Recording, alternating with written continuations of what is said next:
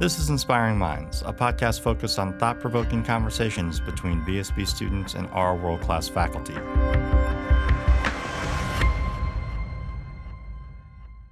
Hi, I'm Lexi Evans, a senior accounting major here at VSB, and today I'm interviewing Dr. Denise Haynes Downey, Assistant Professor of Accounting, for this episode of Inspiring Minds.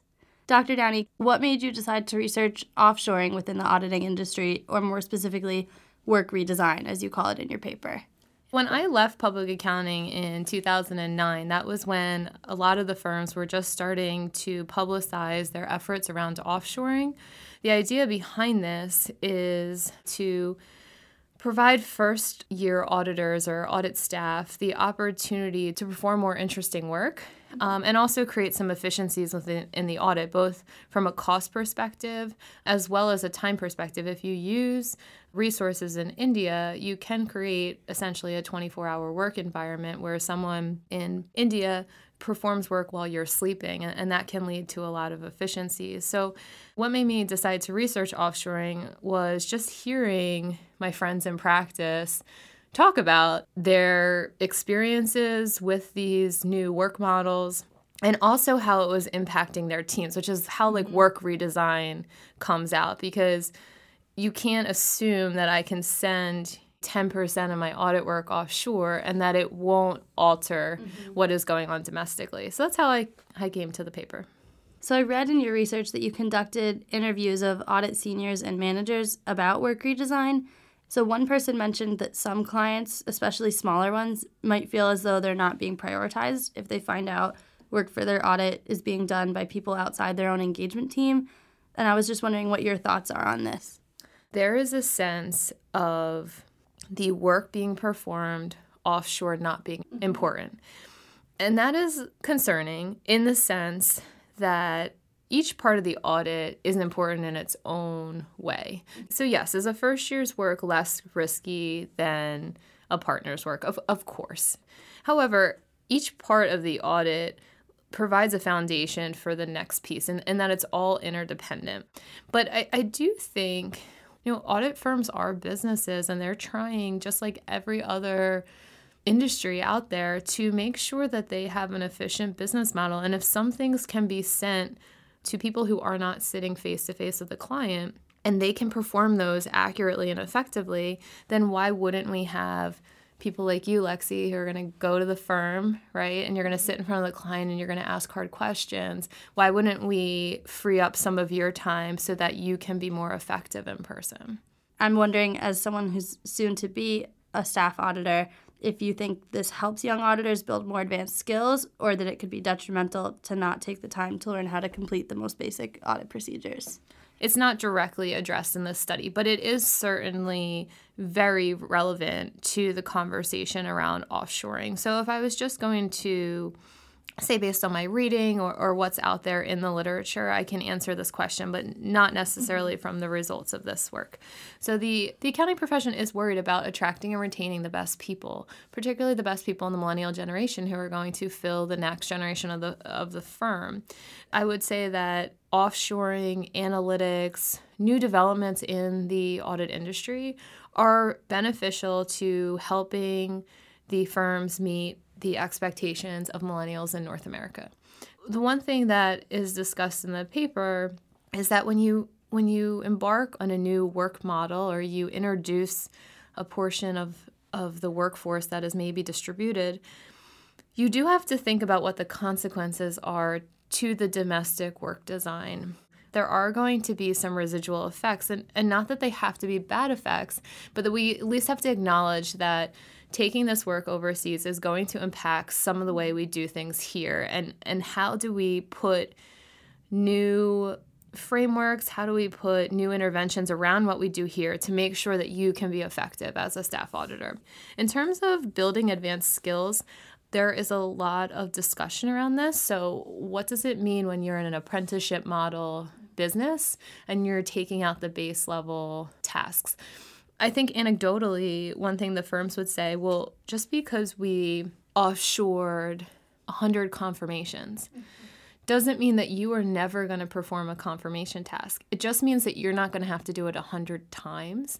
I also think it's incumbent upon us as educators to recognize that the landscape is changing and make sure that the curriculum adapts to that. So one potential criticism of offshoring is its effect on task identity when onshore staff finish something that was originally distributed elsewhere. So you conducted an experiment as part of your research that evaluated the impact of task identity and task significance on performance. And I was hoping you could explain the concept of task identity and the results of the experiment, and also how work outcomes are affected by these factors. Task design is the idea that you can either start a task and perform it the entire way. So it's your task, Lexi. You start it, you sign off on it. That is your responsibility. Or that you could pick up a task midway through. So in this case, I could have you be sending confirmations to a bank to get comfort over the cash account, right? And I could say, Lexi, it's your responsibility to do the confirms. Or I could say, Lexi, we're sending the confirmations offshore. And what may happen, and what the interviews suggest are happening, is that the offshore work comes back and it doesn't meet expectations. And that's not to say that the people offshore aren't talented and knowledgeable. That just means that there's a lot of coordination and communication issues going on. And what the interview suggests is happening is, rather than provide better guidance to the offshore staff and have them redo the work, that often the senior or the manager will take the work and say, hey, Lexi, we sent this offshore. It's halfway done. Can you finish it? So we know that when you don't perform a task from start to finish, the theory would suggest that you're not going to take ownership of it and you're not going to do as good a job. But what's interesting here is that then you have to start to think about task significance. So we know from the interviews and reading in the literature that offshore work is typically discounted. It's not going to be value added, or it's mundane work. And what the study finds in looking at these two variables is that for your performance to be lowered, it actually has to be the confirmations come back to you to finish, right? So you're performing them from a point in progress, but you also have to believe that they are of lower significance. So you really have to buy into that discount for your performance to decline. So it really takes those two things. It's not just performing it from the midpoint. It's more that you're performing it from the midpoint and you believe that the work is not valuable, which is interesting because it suggests that if you have these coordination and communication issues that might continue for a period of time, if you would just acknowledge what does it take to make you think that the task is significant or important, and would that be something that could really help your performance? So I think this provides some good insights for both practitioners and regulators to start to think about how can we structure this in terms of making everything more effective, right? So we're going to use these resources to give you more time and the face-to-face hard questions, but realizing that there's going to be some work that comes back. How do we make sure that that work gets effectively performed and is at the highest level it can be? So overall, what was the most surprising finding from your research, or what left the most impression on you? I think just listening to how individuals candidly described what their view of the offshore situations they had been put in. I think that was really surprising to me. And I think it's reflective of people just being in an engagement or a situation where they're frustrated, right?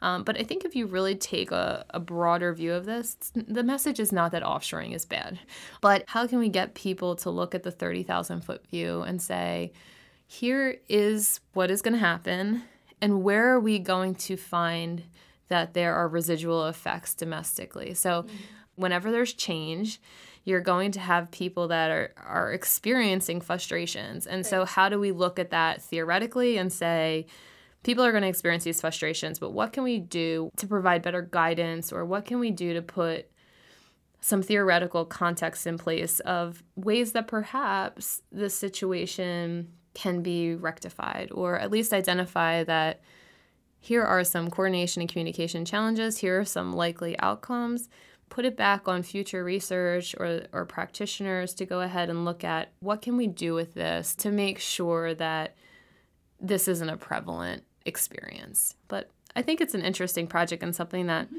really resonates with lots of students like you. Thank you again, Dr. Jani, for talking with us today for this episode of Inspiring Minds. Thanks, Lexi. Thank you for listening to Inspiring Minds. Stay tuned for our next installment featuring more VSB students discussing research topics with our world-class faculty.